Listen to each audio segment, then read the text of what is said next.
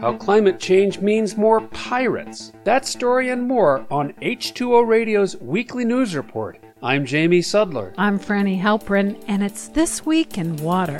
Since about the middle of March, the world's average sea surface temperature has been warmer than ever in modern history, rising faster than climate forecasts and alarming scientists. Sea surface temperatures are about 1.5 degrees Fahrenheit warmer than they were in the 1980s when satellite data became available. The explanation for this rapid heating is not clear and may be due to the end of La Niña conditions that cooled the Pacific Ocean, acting like an air conditioner. Also, it's possible that an El Niño warming pattern is beginning, which in the past has accelerated global warming.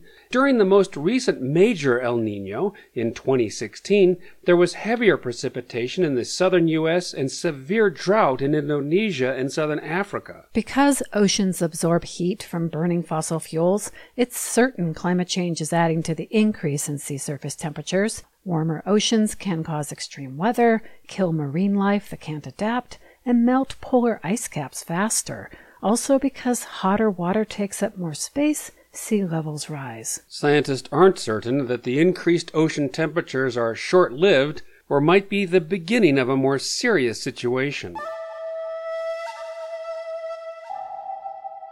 As sea ice shrinks in the Arctic Ocean, shipping routes have opened, making it possible for non-ice-breaking vessels to make cheaper and faster journeys rather than going through the Panama or Suez canals. But that could change. A new study from the Ocean University of China shows that it's becoming a lot foggier along the Arctic routes as global warming leads to more ice disappearing. When ice melts, cold air is exposed to warm water, resulting in fog. The fog hides ice that could damage ships, so they slow down, which can add up to 3 additional days for vessels taking the Northwest Passage through the U.S. and Canada to avoid the longer Panama Canal. Meanwhile, shipping through the Panama Canal has been reduced because of drought, and authorities have had to lessen the permitted draft of ships because of low water levels. 2 artificial lakes that feed the canal with fresh water to move vessels through the locks have suffered from a lack of rain. Of course, Panamanians have suffered from drought too, which has led to food insecurity and migration.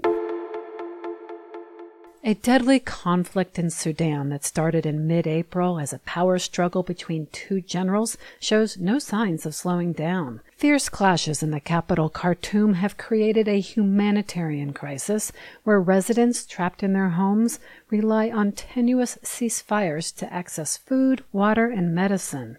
Those who can flee do. The generals who once worked together following a popular uprising to overthrow longtime dictator Omar al-Bashir are now fighting each other to control the country's many resources. One of those valuable resources is gum arabic, and it's why the conflict could bubble up in soft drinks.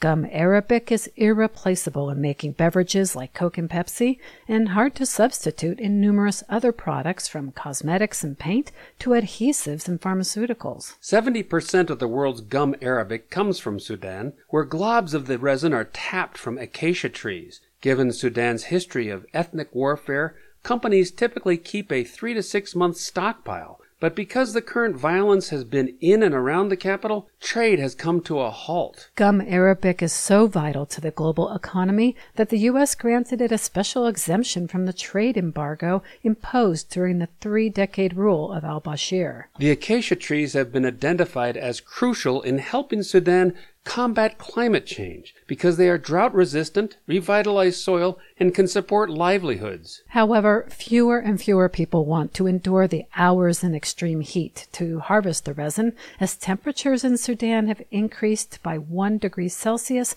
in less than 3 decades, more than double the global average.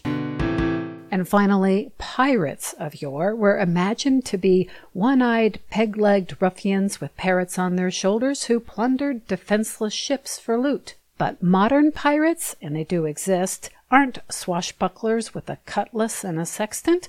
They're armed with AK-47s and GPS devices. So who are these seafaring bandits? According to a new study, some are desperate fishermen reacting to depleted fish stocks as ocean temperatures rise with climate change. Researchers at the University of Maryland looked at 15 years of sea surface temperature data and piracy attacks. They found that in East Africa, where fish populations had dropped and economic opportunities shrank, crimes at sea increased. Conversely, in the South China Sea, where some commercial fish species have thrived in the warmer waters, families in the fishing industry did better and were less likely to engage in unlawful behavior. Scientists have already correlated rising temperatures with increases in violent crime. The study is just more evidence that climate change may force some to decide.